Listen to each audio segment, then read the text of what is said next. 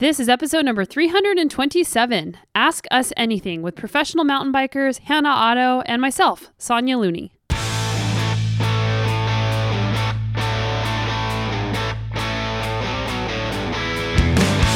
Welcome to the Sonya Looney Show. This is a podcast about high performance and well-being, and I'm your host, Sonya. And if you're new around here, I am a world and multi-time national champion in mountain biking, and I still race professionally. I'm a health and mental performance coach, a writer, a mom of 2 little kids, and I own my own business. And if you're not new around here, welcome. I'm so glad that you're back, and I'm so grateful that you are a part of this awesome community and that we get to learn and grow together. Personally, I use power to inform my perception. And so if my power and my perception are in totally different places, that's all I'm using it for, is to understand that I'm perceiving a different sensation than what I'm putting out, and then using that information to guide my next step.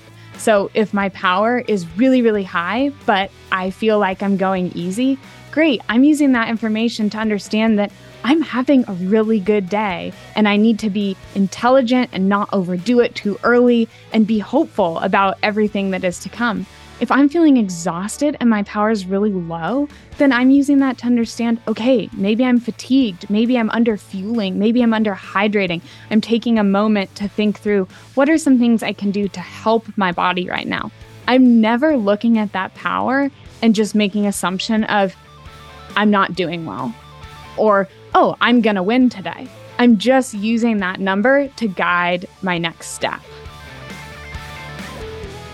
I love today's episode because Hannah and I had such a great time answering your questions.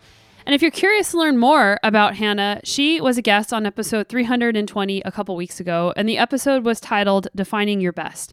And in that episode, we talked about a number of interesting topics, including how to manage expectations, how Hannah prioritizes her time because she is a coach and she's also a Leadville 100 champion and a professional mountain biker.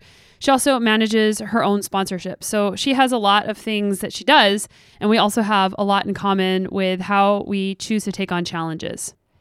If you missed that episode, I'll tell you a little bit about Hannah Otto. And Hannah Otto became Hannah Otto after getting married. She is formerly known as Hannah Finchamp, and she is a professional mountain biker and gravel racer for co-title sponsors Pivot Cycles and DT Swiss.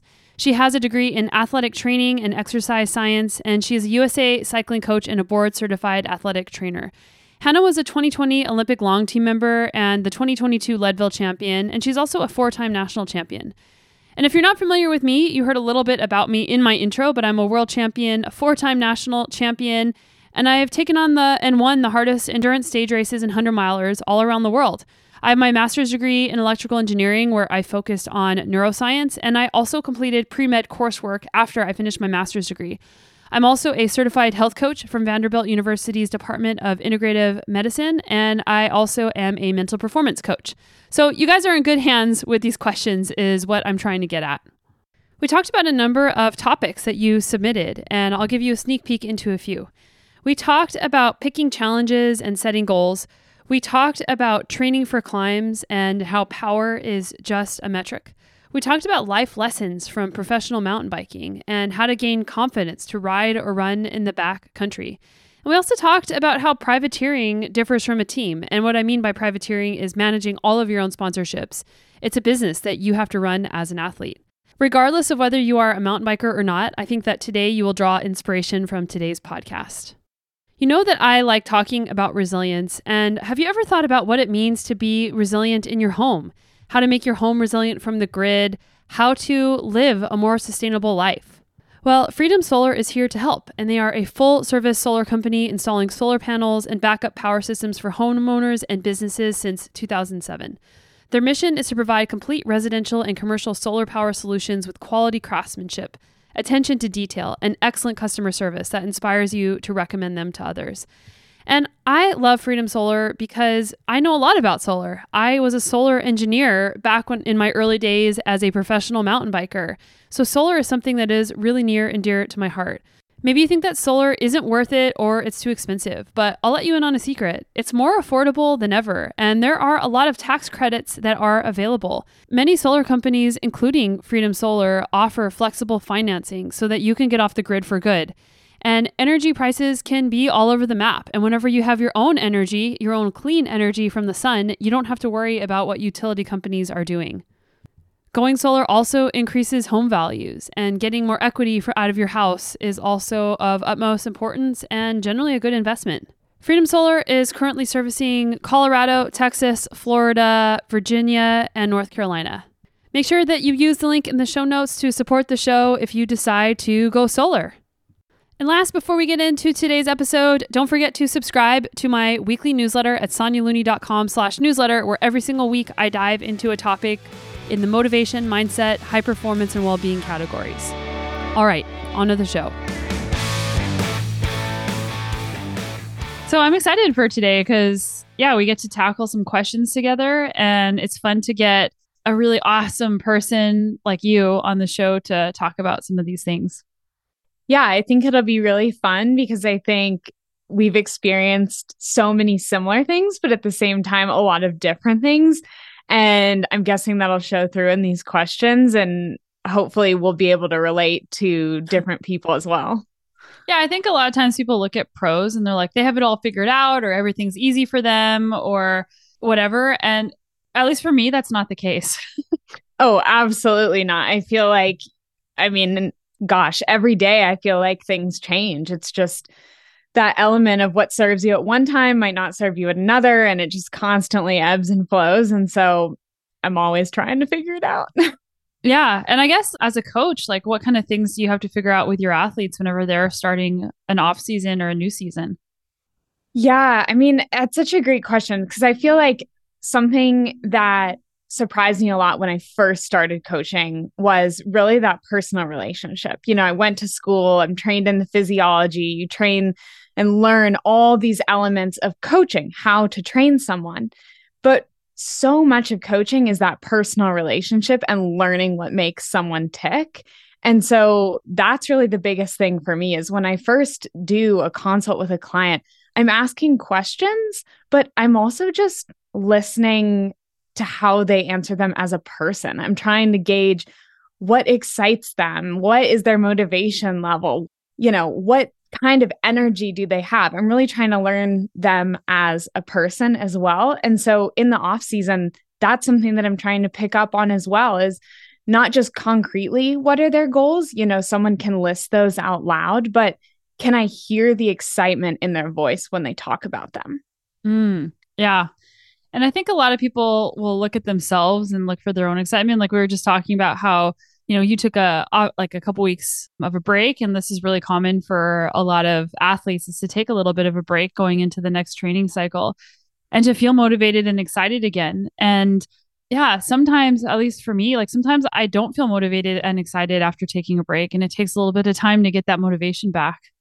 Absolutely. And I think that that's for a variety of reasons. I was talking with someone yesterday actually about, and we just talked about this a little bit too, is sometimes maybe you're not motivated, not because you don't want to ride. Maybe you want to ride really, really badly, actually. But there's things like weather. Maybe you don't want to be freezing cold. Maybe you have other things on your plate that are taking away from that joy and excitement of riding. And so instead of feeling bad and guilty about the fact of, oh my gosh, why don't I have the motivation to ride?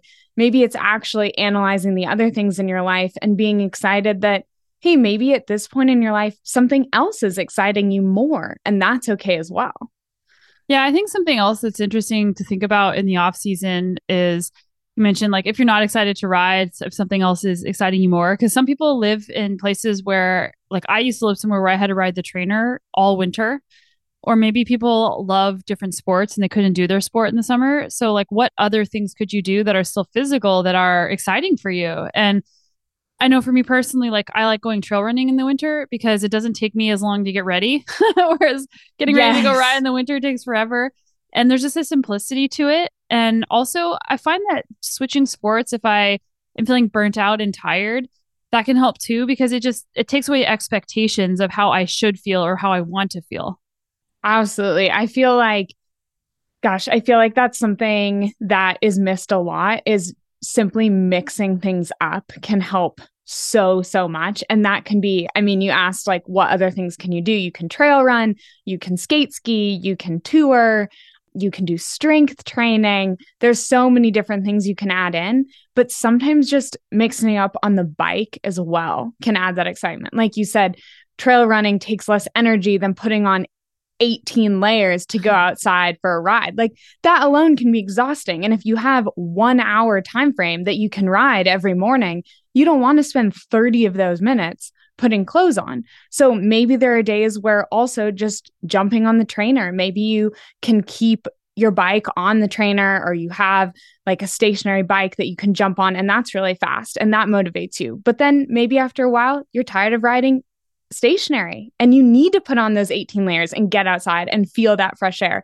And that's where I feel like being okay with the fact that motivation for different things ebbs and flows, and listening to those emotions and finding what's serving you at that time can be really valuable. Yeah, I'm sure people are listening are like, yeah, like listening to you, I'm like, yeah.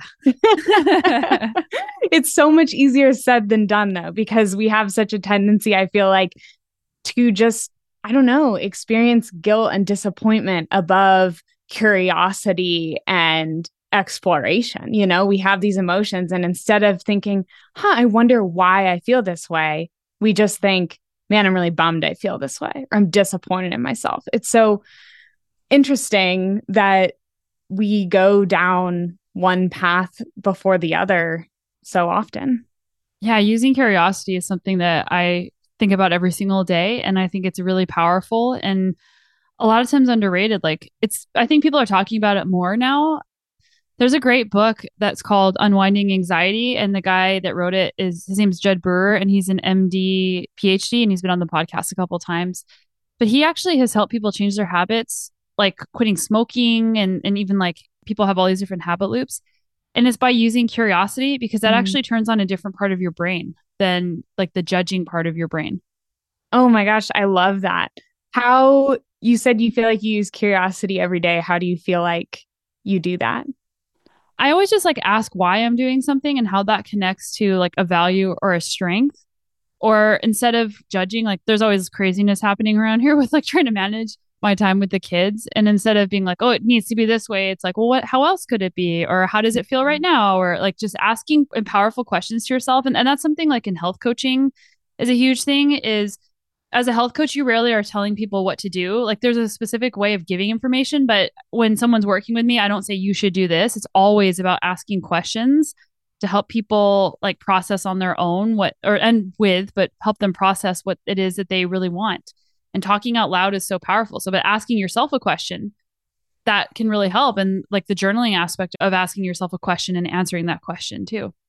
I love that, journaling and answering questions out loud, because I don't know if anyone will relate to this, but maybe if you pause and really think about it, I feel like there's a lot of times where I'll have a dialogue in my head and I will ask myself that question, but I won't immediately have the answer. So I'll just kind of run over it, or even think, oh, I don't know, or just because that's how it is, or, you know, just a blank space. But when you force yourself to say it out loud or write it down, sometimes you'll really have to sit there for a couple minutes and think and put it into words. And I think that can be super powerful. Yeah, like it addresses the question, is that really true? Is that 100% true? And a lot of times, like if it's a judgment or a self-criticism, it's usually not 100% true. Yeah, absolutely. Okay, so let's dive into some of the questions that people submitted. And for those of you listening, thanks so much for sending in these questions. We cherry picked a few that I thought would be relatable to lots of different people. So Hannah, you can go ahead and start. The question is, how do you pick challenges? Yeah, I think this is great just based on how we started, because, you know, I thought about this a lot. And I think really the main thing is by deciding if the challenge is in line with my why or my overall goal is a really great guiding principle to start with. And that's something that's so interesting to me as a coach, because a lot of the time during this time of season in particular, I'm getting on calls with people where we're discussing goals for next year. And a lot of people like to start the conversation asking me as the coach, what should my goals be? And You're right. And it's fair. I'm the coach. I want to help guide that, but I want to know what makes you excited. If I set a goal for you, you might not have the motivation to reach out for that. And so I always want to hear, well, what excites you? What is your overarching plan? What do you want to achieve? So when I think of a challenge, I'm thinking, does it meet my overarching goal or my why for the sport? Does it make me excited? Will it keep me excited? And then also making sure that that goal or that challenge still falls into those SMART goals. So it being specific, measurable, attainable, relevant, and of course, time bound. Yeah, I think a lot of times people ask, what should my goal be? Because number one, they want to know, like, what am I physically able to go after? Because maybe they've been working up towards something, but also maybe they don't know what their why is. And like that can be, or maybe they've lost their why. I know for me personally, someone asked me like, what's your goal for next year? I'm still wading through that because before I had kids, my entire career was I'm going to chase after these races in far off places, these really hard stage races in countries I've never been to and wouldn't even imagine going to. And that's how I set my goals is this a crazy adventure that sounds really cool? Is this a place I would never go to on my own? That's how I would choose my challenges. And I have to set challenges in a new way now because I want to be there for my kids. And when they're a little bit older, I want to do some more international racing and it'll be certainly less than it was. But currently, like I want to be there for my kids when they're like babies and toddlers. So how do I pick a challenge that is still exciting to me coming from that past that's really different than it is now? And I don't have an answer to that. And that's like really hard to not have an answer to that. So yeah, I think that the way that I'm moving forward is I want to connect with community first. And that's how I chose the races that I chose last year or this year, I guess. I did the High Cascades 100 in Bend because I love the community in Bend. And I did a race in Steamboat and I did a race in Breckenridge because I love the community in Colorado. So for me, it's like physically, I don't know, it's kind of weird. Like I look at a race, I'm like, yeah, like I know that I could do a lot of these races. I don't know if I can do them, and win the race, but that's not really my goal whenever I'm starting a race. It's like, how can I prepare my best to show up to this thing? And that's, I think, what a lot of people's goals are. So for me, is the place somewhere that I want to ride? Number one. And number two, is this a community that I want to connect with? And can I take my family? So that's how my challenges and picking of challenges has changed over the years. And like my why, I would like to hear what yours is, but like my why when I first started racing, like whatever, almost 20 years ago, is I want to prove that I am good. And that was kind of a deprivation space. It's not a great space to be whenever you're a pro. Like I want to prove myself. Well, whenever you line up to a start line, you don't have control over what that finish is. So lining up to prove yourself is not a healthy place. Then it became, I want to do my best. I want to give it my all. I love the process of training. I want to see how far I can go. And now my why is really, how can I learn more about myself so that I can help others be their best? And that is what the new why is and what it's been in the last, I would say, maybe 5-7 years. What's your why? Well, first, I love the fact that your why has like shifted and changed throughout the years. I think that really shows people, I think it shows them something really valuable because I think a lot of the time we talk about whys as this huge idea that's unalterable. And it can be really intimidating then to pick your why because you're like, oh my gosh, I'm committing to this for a lifetime. And you're not. It's totally fine if that shifts and changes. And a lot of the time when I think of whys or goals, I think of these sort of umbrellas is I might have one huge one that overarches like my whole mission statement. And then these smaller ones throughout of, well, this is my why of why I'm doing these things. And this is my why of why I'm doing these things. So I think really what got me into sport was this why of, I believe that God has given me these gifts and challenges. And so I want to go out there and I want to use them and I want to do the best that I can do to honor those gifts and challenges. And then as I discovered in my career that, oh, my best is pretty good, I realized that I want to challenge myself as far as I possibly can. And so a big why of mine is just simply seeking improvement and seeking to be better than I was yesterday. And so with that, for me, when I pick my goals, I'm picking races that I feel like really stretch me. And I want to line up on start lines against people that are better than me. And so I'm always seeking out races that I feel like are going to push me to reach that next level. And so when I'm looking at my race calendar and I'm trying to see if it meets my why, a lot of my excitement is coming from, do I feel like this is stretching me? Do I feel nervous about the fact that, gosh, this race is going to be really, really hard. This competition is going to be hard. That's when I know that, okay, like this is going to motivate me for months to be excited to challenge myself for this. Yeah, I think like the little bit of, I don't want to call it anxiety because that makes it sound negative, but that little feeling of like, oh, like my palms are a little bit sweaty right now. Like that is so exciting whenever it comes to taking on any challenge. And I'm actually really interested in doing some trail running races because when I think about like doing a 50K trail running race or something like that, my palms do get a little bit sweaty. Like, am I going to be able to do that? So, but I think a lot of people they shy away from that. And I also love what you said of I want to line up with the best so that I can be my best too.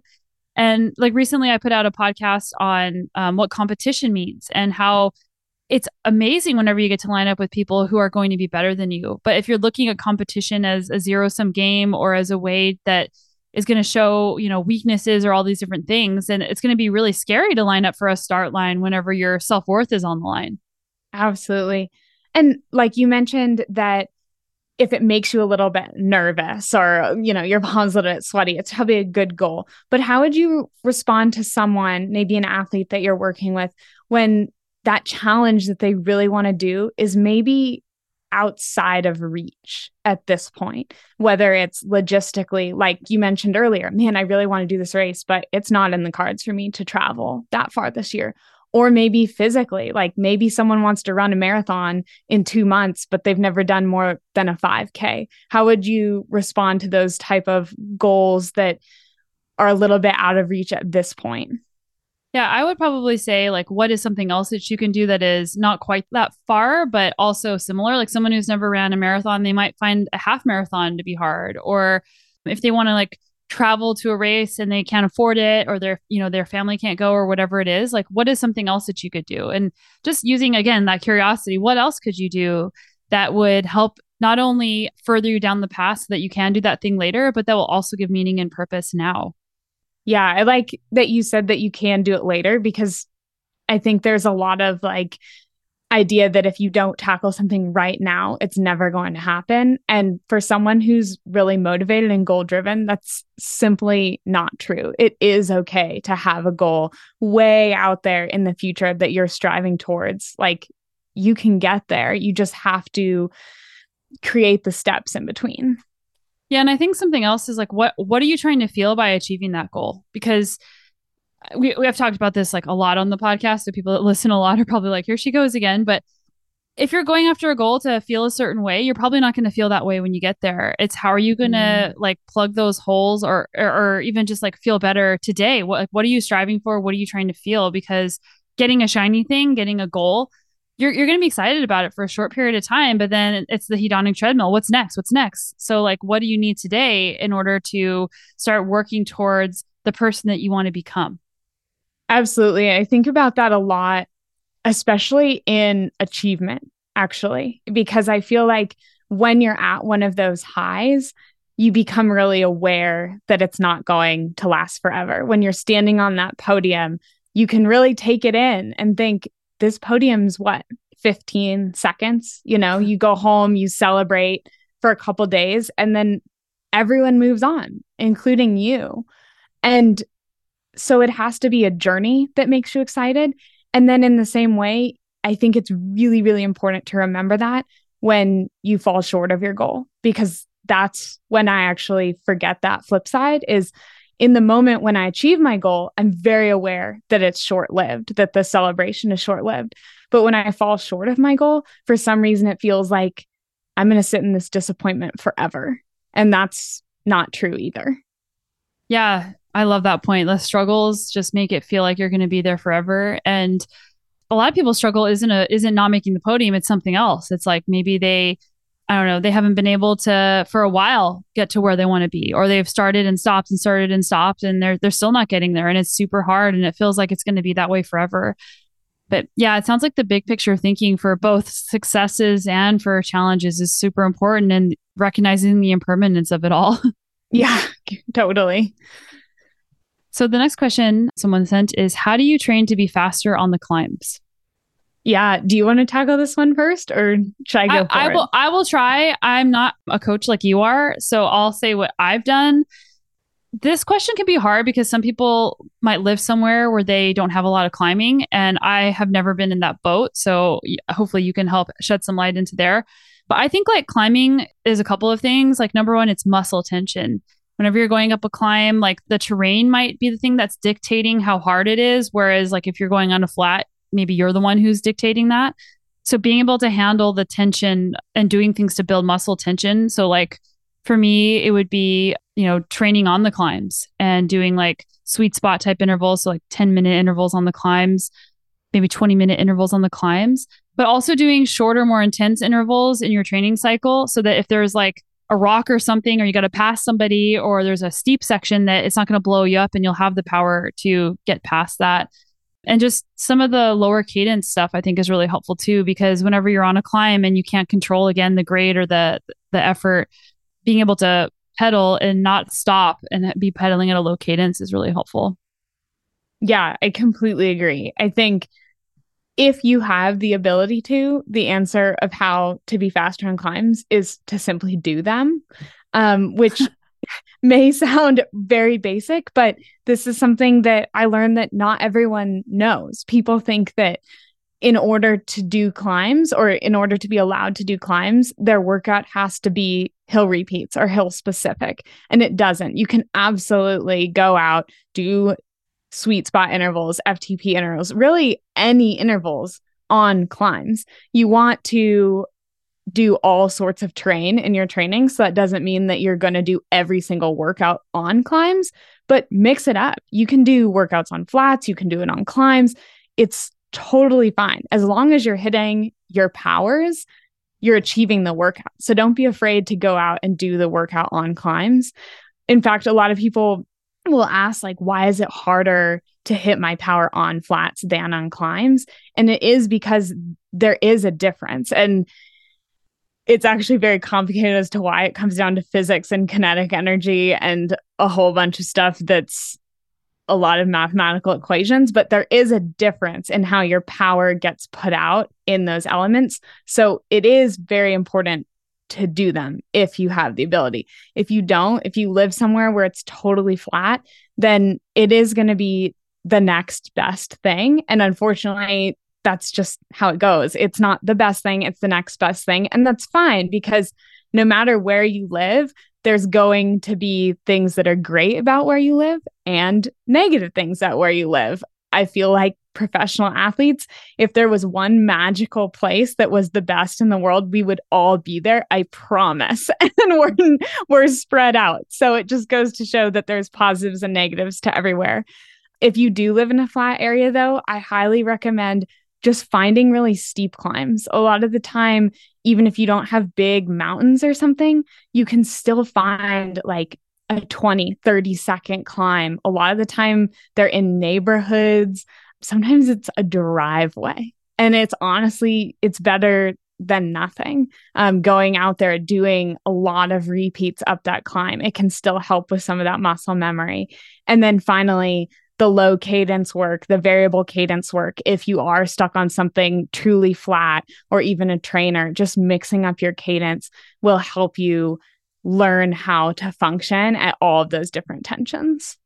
I think another thing to say is that pacing on the climb is something to consider whenever you're training and whenever you're just out riding a climb, because everybody will tackle a climb differently, and it depends on the length of the climb. Like if you're doing the Powerline climb or the Columbine climb in Leadville, like you're not going to like hit the bottom of that climb and like start hammering as hard as you can. Like you need to be able to pace yourself. Whereas if you're doing like a climb that's maybe a minute, you might be pacing yourself a little bit different to try to carry momentum. So like asking yourself, how long is this climb, if you know how long it is?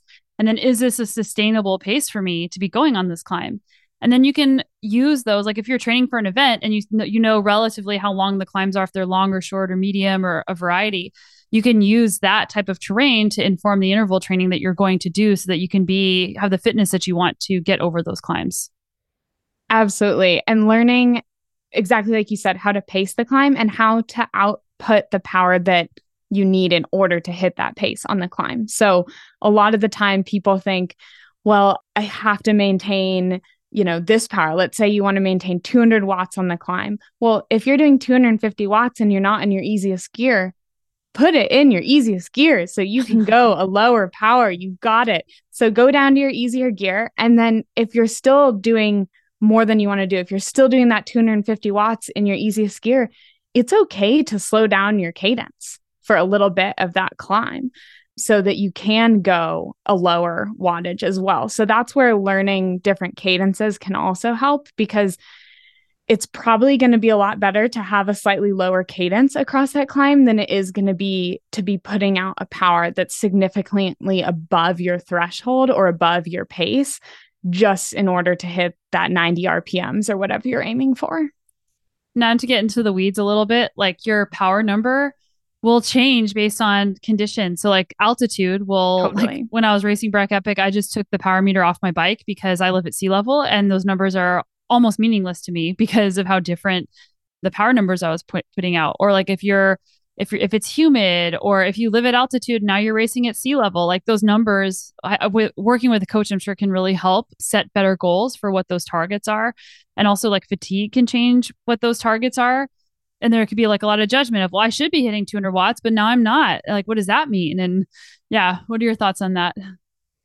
Totally. That's where I think it's important to understand that power is it's just a metric that we use. So it's the gold standard for how we can train on the bike.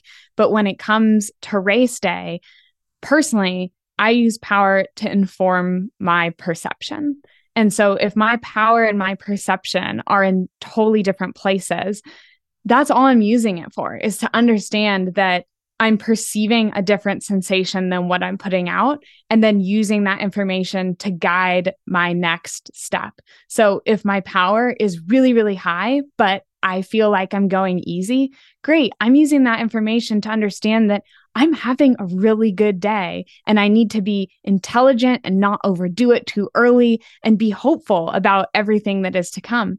If I'm feeling exhausted and my power is really low, then I'm using that to understand, okay, maybe I'm fatigued, maybe I'm under fueling, maybe I'm under hydrating. I'm taking a moment to think through what are some things I can do to help my body right now.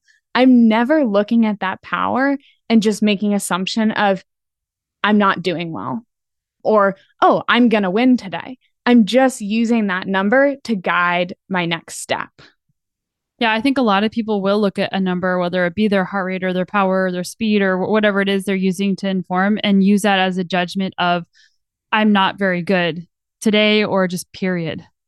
Yeah, and I think that can be a really slippery slope, especially in something like a warm-up. I know that that's been something that I've really had to recalibrate in myself over the years, because you do a warm-up and you get used to seeing certain numbers and you get used to having certain sensations with those numbers. And the second you have a different sensation, you start thinking, oh my gosh, something's off. And you haven't even gotten to the start line yet. You're still warming up. And that is just such a bummer. And so I actually change my warm-up pretty frequently because of that, so that I can't have set things of, oh, this is how I feel when I do X, Y, and Z. And then also I feel like this is where I've just had to keep a good log, both physically writing it down and mentally, of acknowledging there are days when I feel terrible in my warm-up, where my power and my perception are in totally different places, and I still go out and I have an excellent workout or an excellent race. And so I have to pull back on those moments and remember that just because this happens, it doesn't mean that this other thing is going to happen. Things are separate. I like a word that I've heard you use several times, is you use the word sensations associated with the power number instead of like pain or whatever the words that you want to use, because sensations it's a more curious word than like a judging word. Yeah. And I mean, it goes back to that curiosity. You're so right. Because I think even in workouts, I feel like that's when I have my best workouts is when I'm asking myself when I'm literally asking myself. That's the piece of this statement that I want to emphasize during the interval. It's not, I have to hold this number for 3 more minutes. It's, I wonder if I can keep doing this for 3 minutes, because that sounds exciting to me. That sounds like someone who wants to hold it for 3 more minutes. Saying I have to hold this for 3 more minutes sounds like someone who's about to give up. Yeah. That just makes me think of some of the trainer road intervals like on the trainer. And I remember over the last couple of years, like looking at the number and being like, or the number of intervals and being like, okay, I'm gonna do one more. I wonder if I can do one more. And I wonder if I can do one more. And then you get to the end, you're like, I did it. Instead of looking at the entirety of the workout. So this is applicable to somebody who's signing up for like a race, especially an ultra endurance race or doing a hard workout. If you look at the entirety of the thing, it can be way too intimidating. Like you're at mile 5 of the race, you're like, I have 95 miles to go. It's like, how can you set small, achievable goals along the way? They'll help you get towards the end without focusing on the end. Yeah. And I think to bring that back to climbs, I think that that's something that's really important to do when you're climbing specifically, especially if you're not used to climbs, because you have to take climbs in small pieces. Just look at the next thing and say, I wonder if I can get to that tree, to that small flat place that levels out, whatever it might be, because every climb, no matter where you are in the world, is going to change. It's going to change in its profile. You're just in the smoothness of the gravel, whatever it might be. And I know that if I'm really suffering on a climb, that's a story that I'll tell myself. I'll say, well, it's going to change. The climb will change, because sometimes even just the smallest little 1% gradient decrease can change everything mentally, emotionally, physically. And so I think it's really important, especially when you're climbing and you're hurting, to hang on to that hope and that curiosity of, I wonder if I can just make it to the next, whatever it is. My 2-year-old, he always says, I wonder what this is. And he points at stuff. I wonder what this is. And he loves just saying, I wonder. And that's just really tying in, just reminds me of what we're talking about and ties in nicely. Yeah, I love that. Because one, it's so great, because when I think of the word curiosity, I usually put it with like that childlike curiosity. And so I love that it is, like you said, your little 2-year-old saying that, because I feel like when we are kids, we have less of a sense of limitation. We're so much more willing to put ourselves out there to see if we can do something. And then as we become adults, we learn over the years what those limitations are, and we hang on to them and we say, well, I've already found out that I can't. It's like we create these barriers across the years of our lives that may or may not belong. And so I think sometimes it's really good to remove whatever those past limitations you had, past preconceptions, and just have childlike curiosity. Yeah, and have some fun. Yeah, exactly. So the next question is, what is an aspect of being a pro mountain biker that you didn't expect on your journey? Oh my gosh, this could go a million different ways. So we can share a few, or I'll share one, then you share one, and we'll see how much we go back and forth. I'm sure there's some overlap. Oh, I'm sure, but there's just so many different. But I think I thought back for this one, I thought back to when I first started the sport, like what is something that maybe I didn't realize then that I'm really focused on now? And that's a lot of what we're talking about, actually, is that mental side of sport. I felt like I had no idea just how emotional the sport would be and how much my mindset would dictate my outcome. Yeah, I mean, underlining that hugely. I'm super passionate about that because, yeah, I grew up actually not as I wasn't a cyclist growing up. I grew up playing other sports, and just knowing what I know now would have been so helpful, like playing tennis and being in the heat of the tennis match and like knowing how to manage like self-regulation and emotional regulation, and then like knowing how to manage positive self-talk and acceptance of difficult emotions, and how like an outcome doesn't define you. Like all of those things would have been so helpful to know beforehand. And I didn't anticipate learning those either. Yeah, absolutely. And I think for me, something along that same note is realizing that there are different ways to achieve the same goal. So I feel like that was when I had that realization was when I unlocked this whole new element of sport for me. Because I think for me, it was always, if I want to achieve this, I have to do this. I have to do this. And it's just like pushing, pushing, pushing. And sometimes that's pushing up against this wall that you're never going to break down.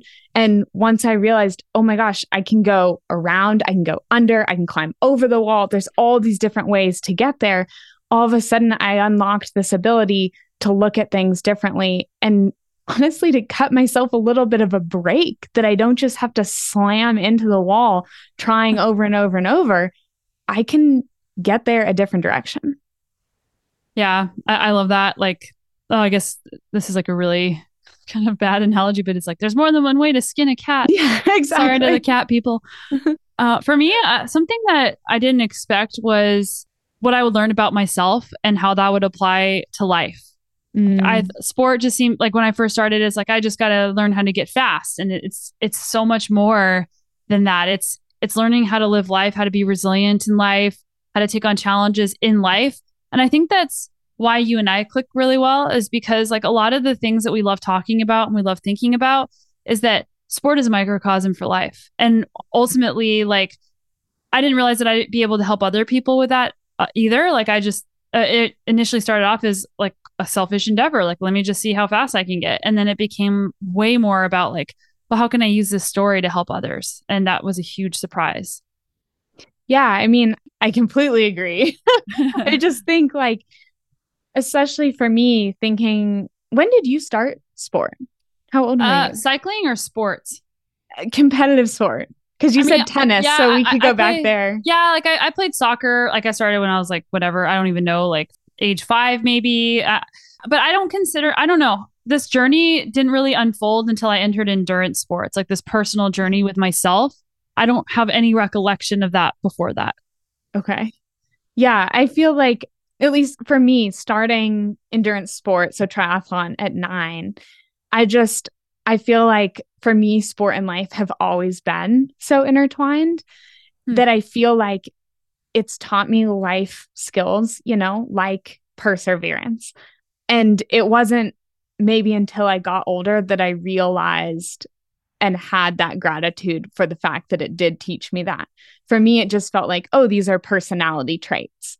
But now I feel like I have the perspective to be able to look back and be grateful for the fact that in many ways, it's actually sport that offered me that. Yeah. And I feel like in one race or one event or one ride, like you can experience this huge range of emotions that you wouldn't have experienced otherwise. Like you can feel like, oh my gosh, I'm never going to be able to finish this thing, to wow, I feel better and I'm going to keep going, to wow, I'm doing really well, to wow, look at all these people around. Like there's just so much you can experience in such a short period of time, emotionally, physically. And that is it's hard sometimes, but it's so beautiful about sport that you can experience that in a really short, like even at one short session. Exactly. And I think, I can't think of a better word than stubbornness, but stubbornness with the most positive connotation, because I think of a lot of the times too, when, maybe you're out for a ride and something goes wrong, you get a mechanical or something and you're way out there and you don't have cell phone service and you're sitting there and you're just thinking, this is it. I'm never going to make it. And you have this moment of just total and complete helplessness. And then you realize that's not an option. I have to figure this out. And you do, and you find a way and you make it.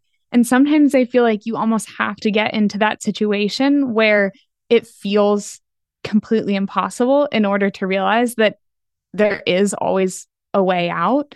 And I feel like that's something that, for better or for worse, I apply to life all the time, is you get in these difficult situations or these sticky situations, or you just feel like you can't. And I feel like it's become a little bit of a mantra for me of just, there's always a way.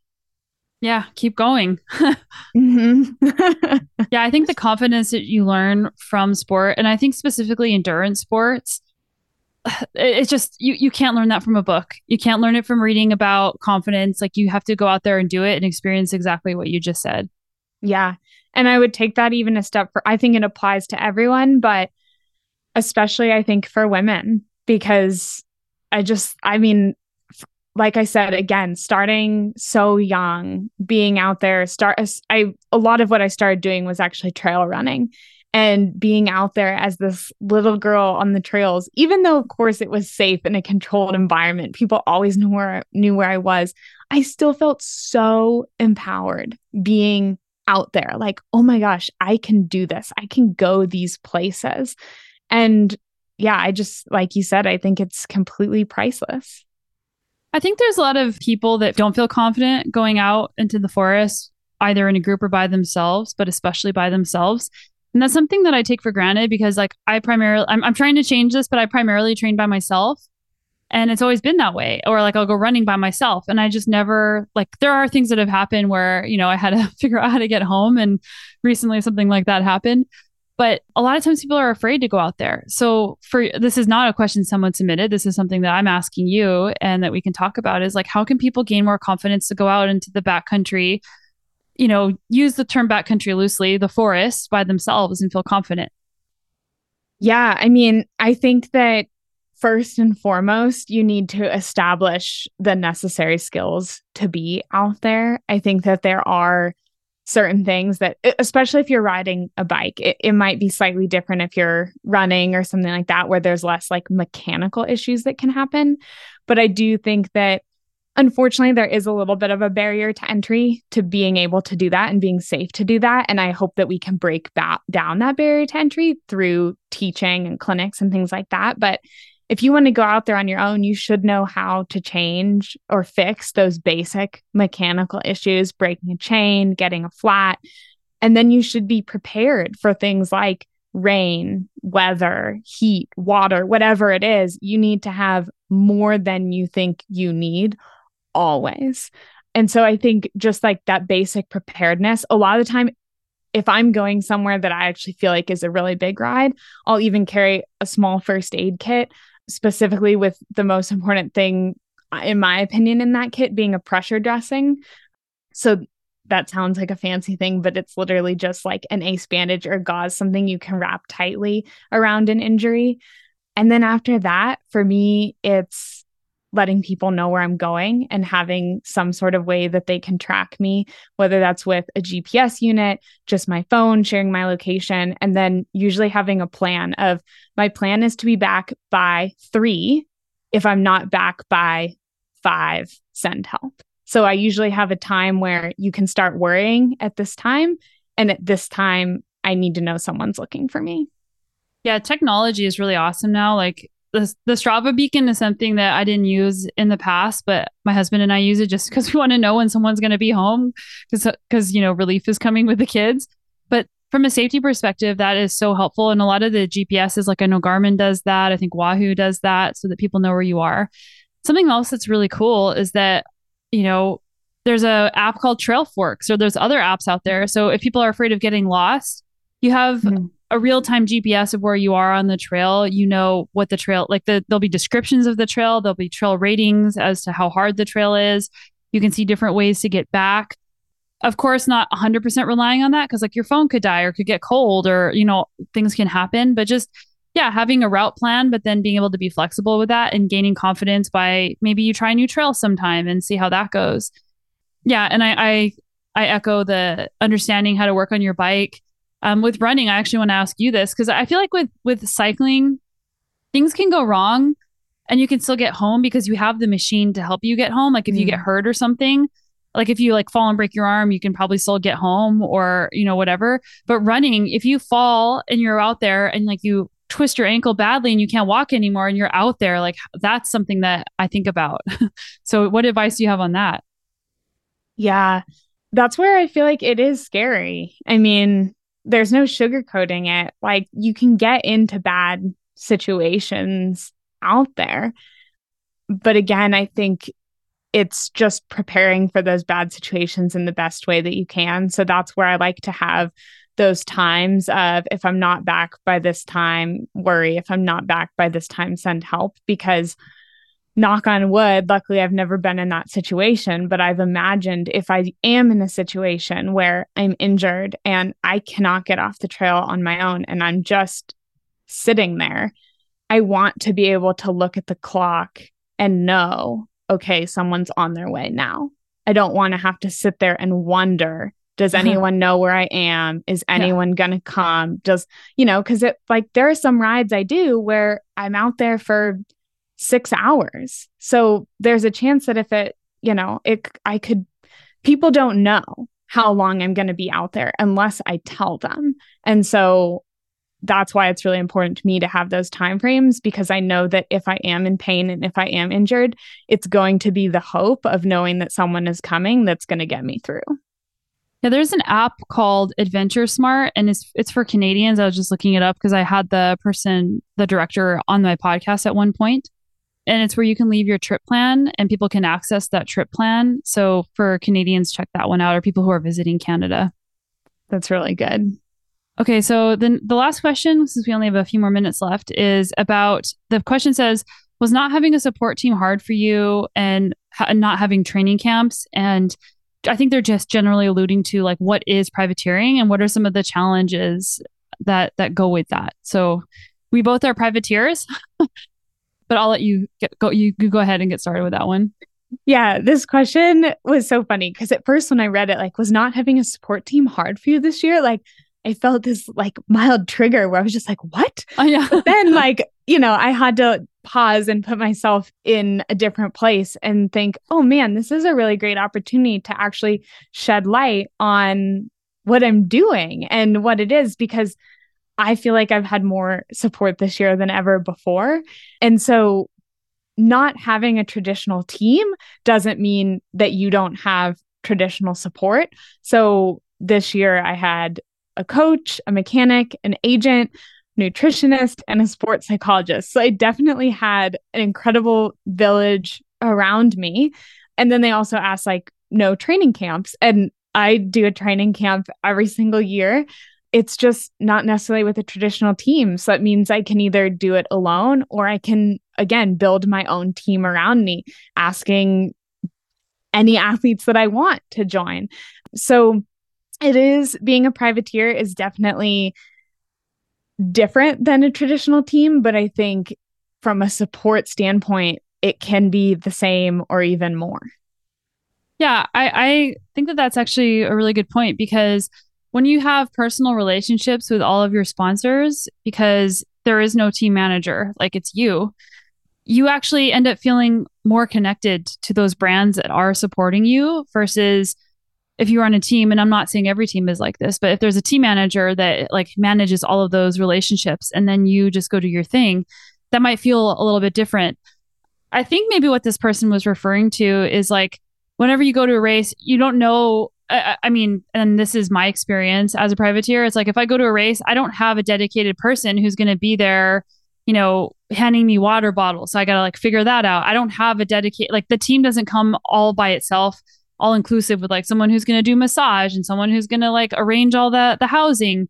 So as a privateer, there's a lot more moving pieces that you have to manage that maybe doesn't feel like support traditionally because you have to do it yourself.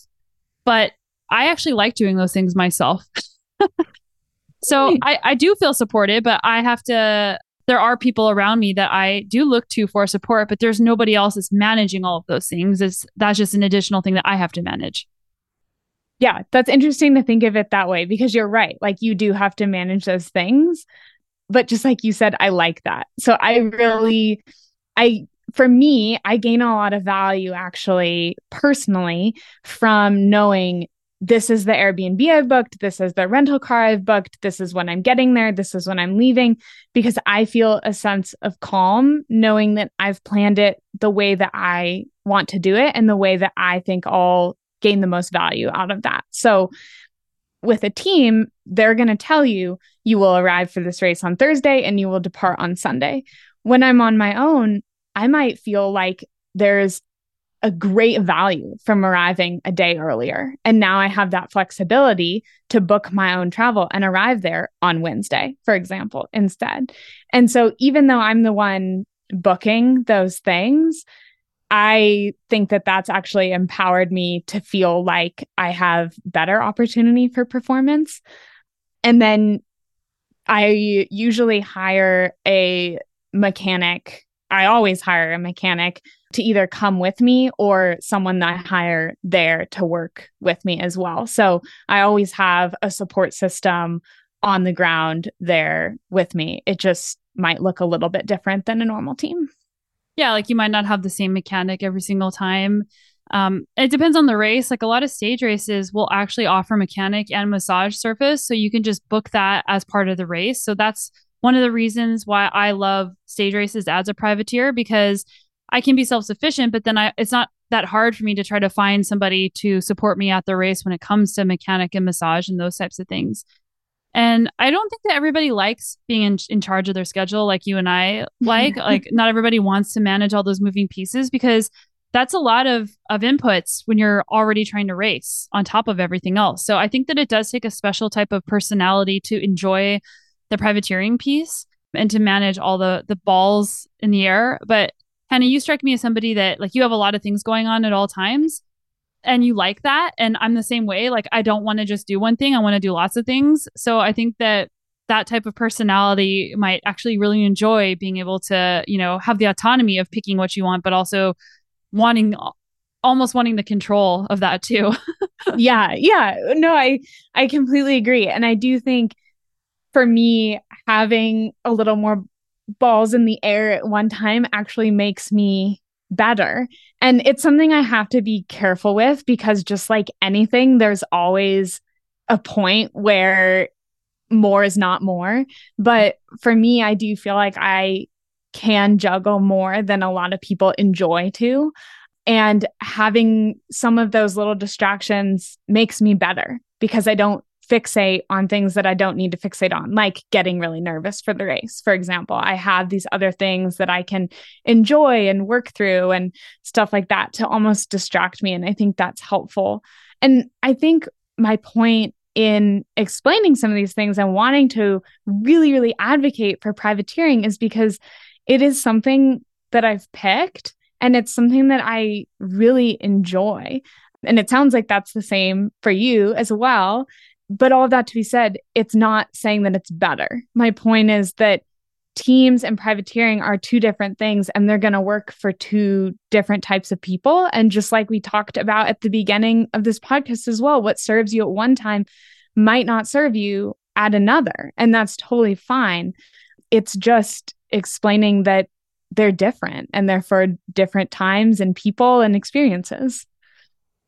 Yeah, I'm trying to think how to like extrapolate this to people that, number one, don't care to be sponsored or don't care to be a professional, but also to people who are interested in one day becoming a professional, and like what path they should take and what advice that we would have for them. Like, I was thinking back to myself when I first thought I want to be a pro mountain biker. Like, it looks really different now than it did back then. Like, there wasn't social media back then. There wasn't, like blogging wasn't even a thing when I was getting started.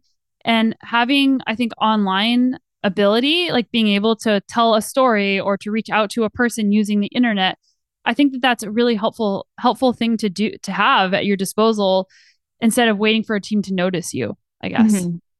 I think because privateering, it's a word that people don't even know who aren't in this industry. So it is a very confusing concept. And for me, I feel like the way, at least that it makes sense to me to explain it, is it's like being on a team is like being employed by a business, and privateer is like running your own business.